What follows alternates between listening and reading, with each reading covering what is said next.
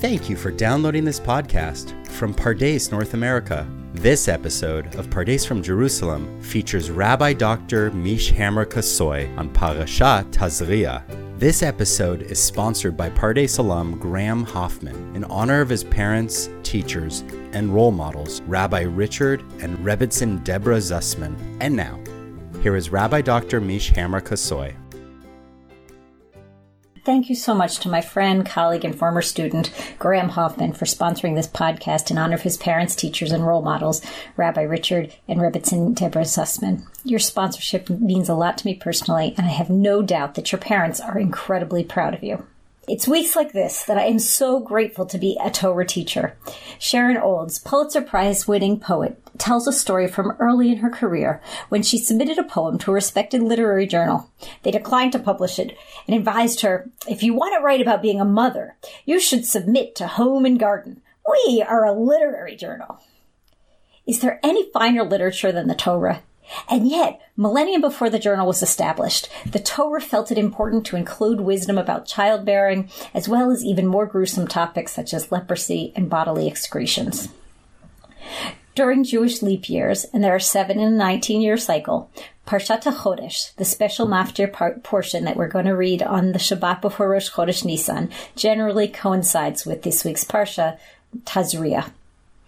At first glance, these two parshiot seem to have little in common. Parshat Tazria being one of the most technical and driest parshiot in the Torah, dealing first with childbirth and then with the intricate and no longer applicable laws of Tzarat.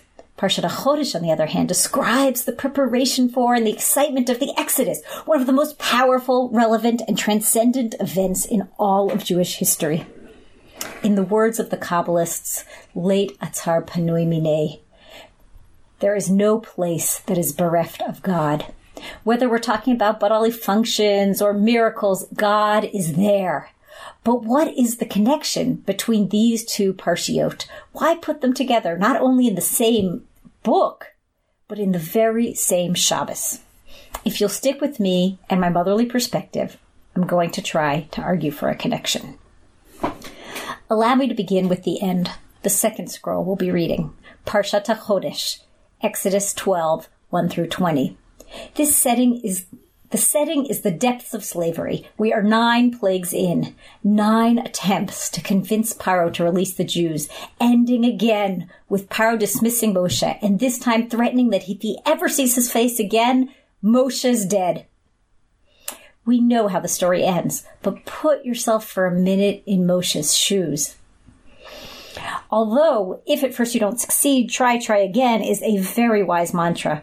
It's tough to imagine what it must have been like to be in that situation, being turned away a 9th time.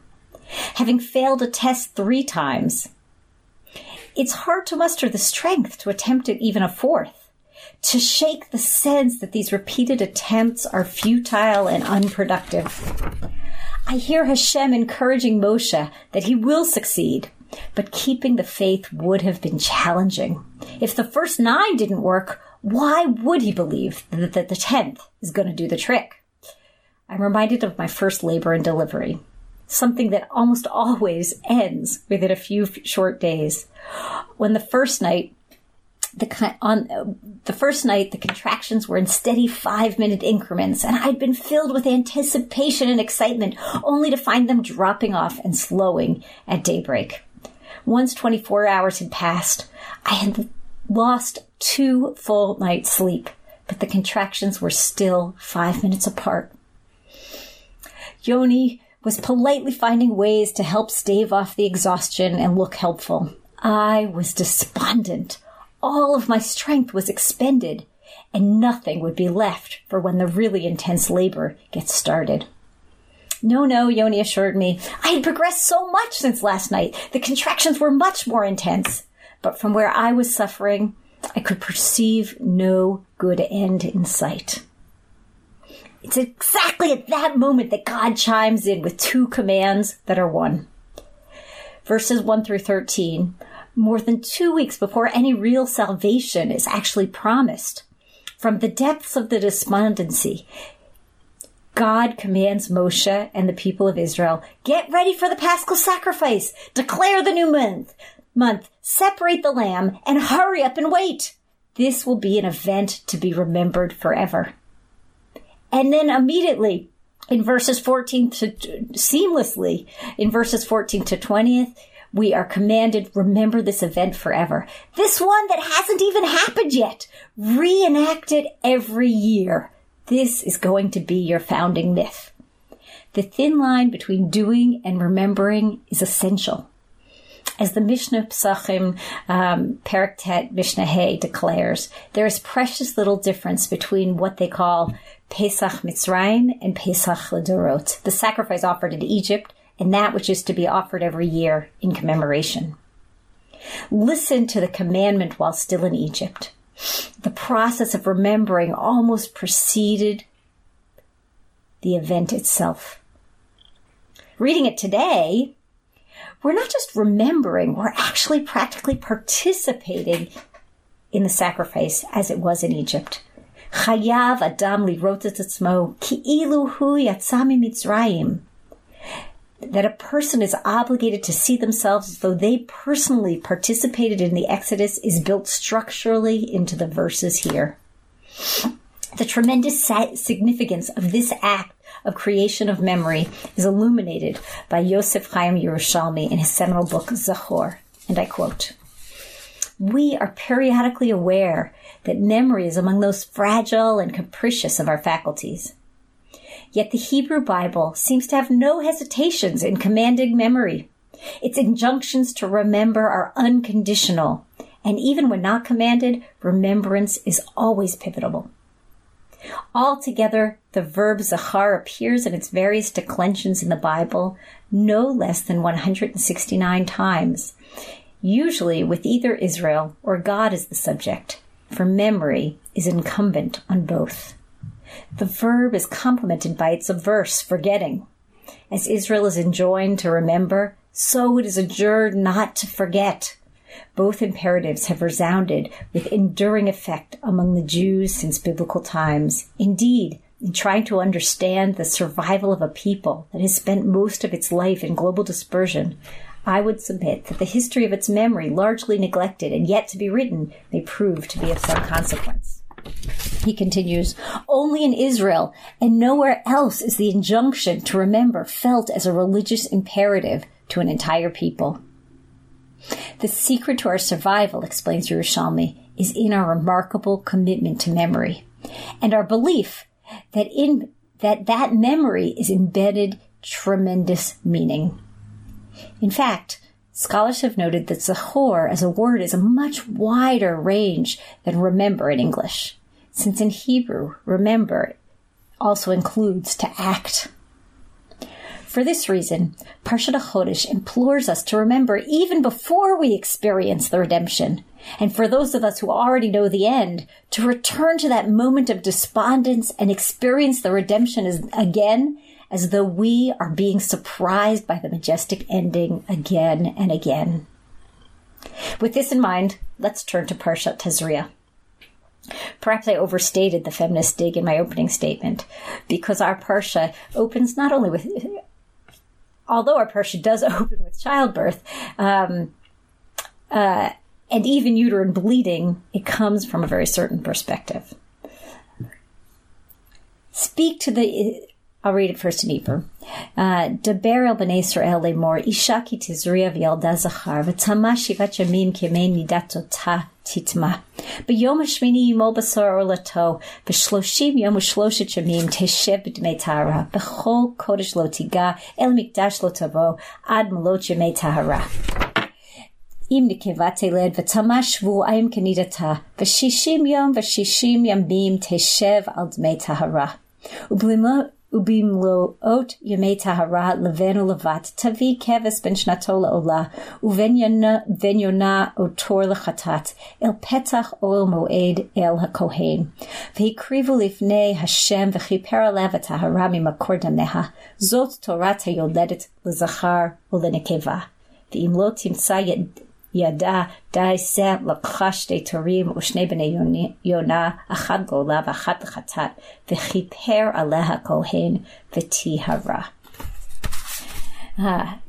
Using the JPS translation. Speak to the Israelite people thus. When a woman at childbirth bears a male, she shall be unclean 7 days. She shall be unclean as the time of her menstrual infirmity. On the 8th day, the flesh of the foreskin shall be circumcised. She shall remain in a state of blood purification for 33 days. She shall not touch any consecrated thing, nor enter the sanctuary until her period of purification is completed.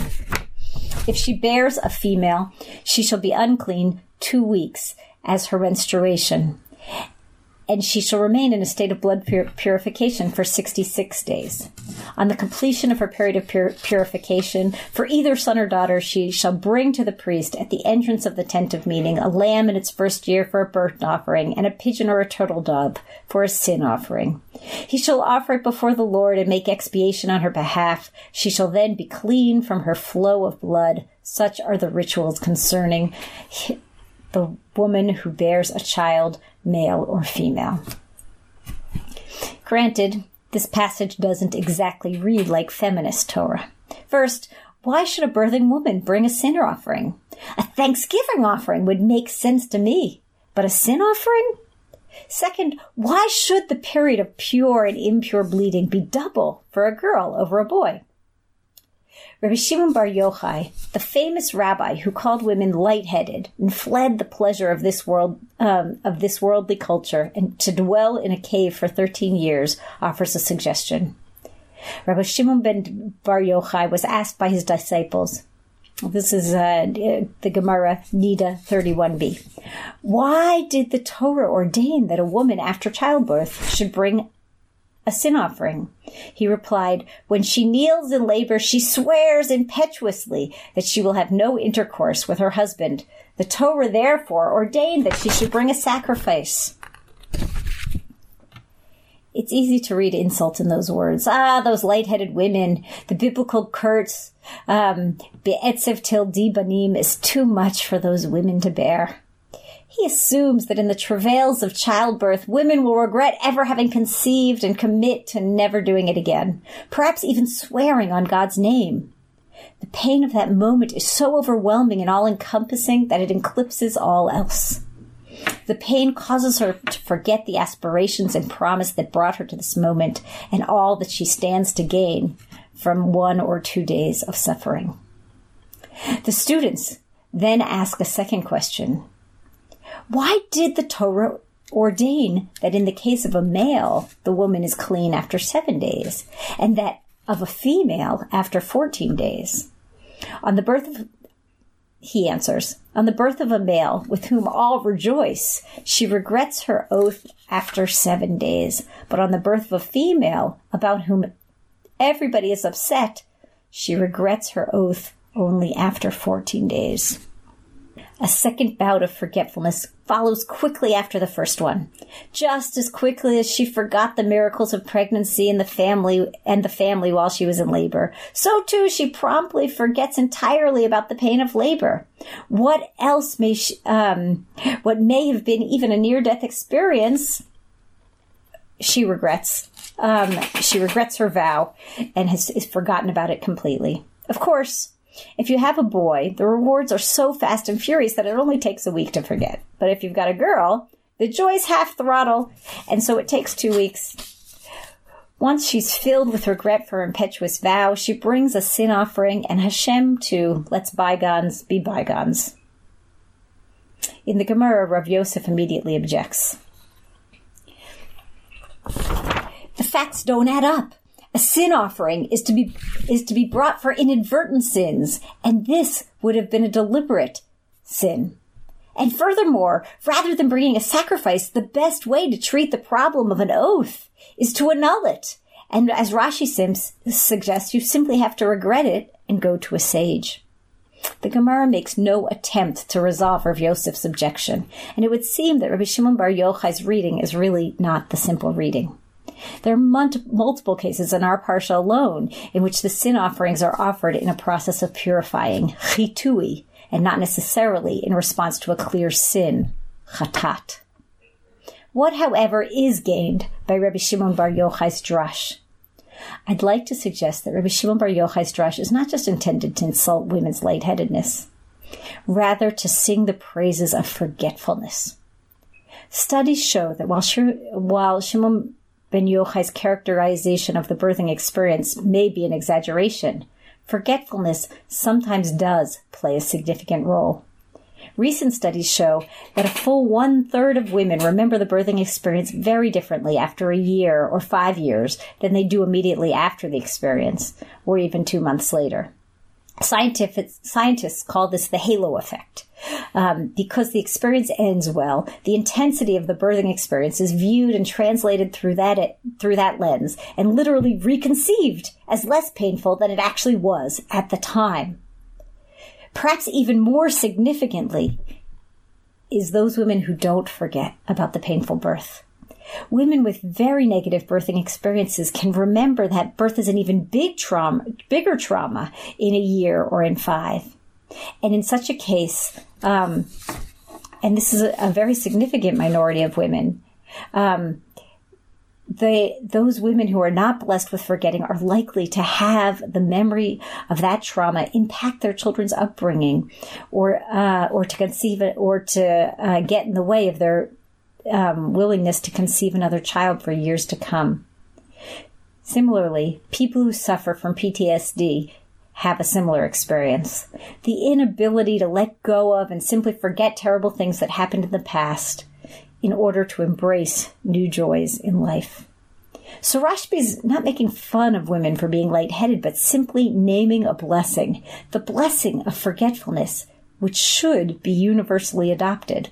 Holding on to the negative risks or myopically focusing on these dilemmas might be truthful, but they focus on the wrong facts and experiences and prevent living life in the future in the best way possible. So if Parshat HaChodesh teaches us that memory is a first-order imperative, Parshat Tazria teaches us that forgetting is also a blessing. Yosef Chaim Yerushalmi adds a postscript to his book called Reflections of Forgetting. There he tells of 2 books by the great Russian psychologist Alexander Romanovich Luria. The Man with the Shattered World, The History of a Brain Wound, and the other, The Mind of a Mnemonist, a little book about a vast memory. And I quote, "The man whose world was shattered has been shot in the head during World War II at the Battle of Smolensk.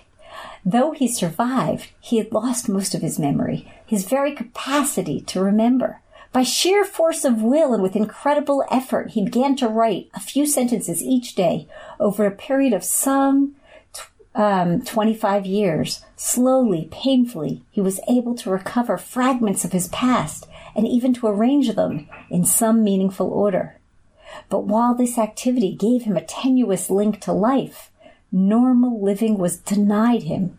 At one point he cries out, 'I remember nothing, absolutely nothing, just separate bits of information, but that's all. I have no real knowledge of any subject. My past has just been wiped out.' The mnemonist, on the other hand, was endowed since childhood with a memory so prodigious that he astounded the psychologists who studied him and the audiences that came to see him perform on stage.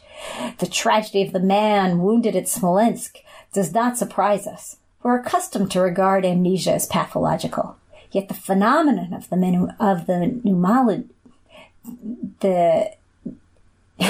mnemonist was no less pathological. If brain-damaged men could not remember, the mnemonist could not forget. It was even difficult for him to read, not because, like the man of Smolensk, he had forgotten the meaning of words, but because each time he tried to read, other words and images surged up from the past and strangled the words in the text he held in his hand. Nietzsche, too, proclaims the crisis of historicism in terms of an illness and declares, We must know the right time to forget as well as the right time to remember, and instinctively see when it is necessary to feel historically and when unhistorically. This is the point that the reader is asked to consider, that the unhistorical and that the historical are equally necessary to the health of the individual, a community, and a system of culture. In deference to Rebbe Shimon Bar Yochai, I personally am a great fan of remembering my own pregnancy and deliveries. And ironically, I learned so much about the Exodus from my personal experience. I had always been so befuddled by the complaints of the Israelites in the desert. How could God be so imminent, bestowing miracles on them with manna and Miriam's well and the pillar of cloud and fire at every moment? And yet, the Israelites complained so incessantly, constantly. Being pregnant certainly clarified this for me. There is nothing more miraculous than having a child grow inside my womb, and I was constantly aware of the wonders, and yet the complaints were irresistible and real. But I learned a very important lesson from Rabbi Shimon Bar Yochai. Remembering and forgetting are both inevitable, and they're also choices. The commandment, Zachor, implores us to remember and to act in response to the faithful redemption of an all-merciful God. There will, along the way, inevitably be pain, and if that pain moves us forward, more power to it. But if it holds us back, in fear of devoting ourselves to our mission, let us bring a sin offering to purify ourselves from that memory and forget about it. A narrative is a construct, and we must take care to make it a holy and a healthy one. In the words of Yerushalmi, the biblical appeal to remember has little to do with curiosity about the past. Israel is told only that it must be a kingdom of priests and a holy nation. Nowhere is it suggested that it become a nation of historians. Over the course of the next month of Jewish time, our nation will pass through the narrow birth control. We'll pass through the narrow birth canal called the Reed Sea and become a new people. May we be blessed to construct a narrative for ourselves that is healthy, productive, and meaningful. To let go of pains that hold us back and embrace redemption that gives us hope. And above all, that empowers and inspires us to be a kingdom of priests and a holy nation. May you have a meaningful period of preparation and memory construction, and Shabbat Shalom. Thank you again for downloading this podcast, a production of Pardes North America. If you liked what you just heard, please give us a 5-star review wherever you download your podcasts. Be sure to follow us on Spotify for the latest episode of Pardes from Jerusalem. Tune in next week as Rabbi Elchanan Miller discusses Parashat Metzora. Thanks for listening.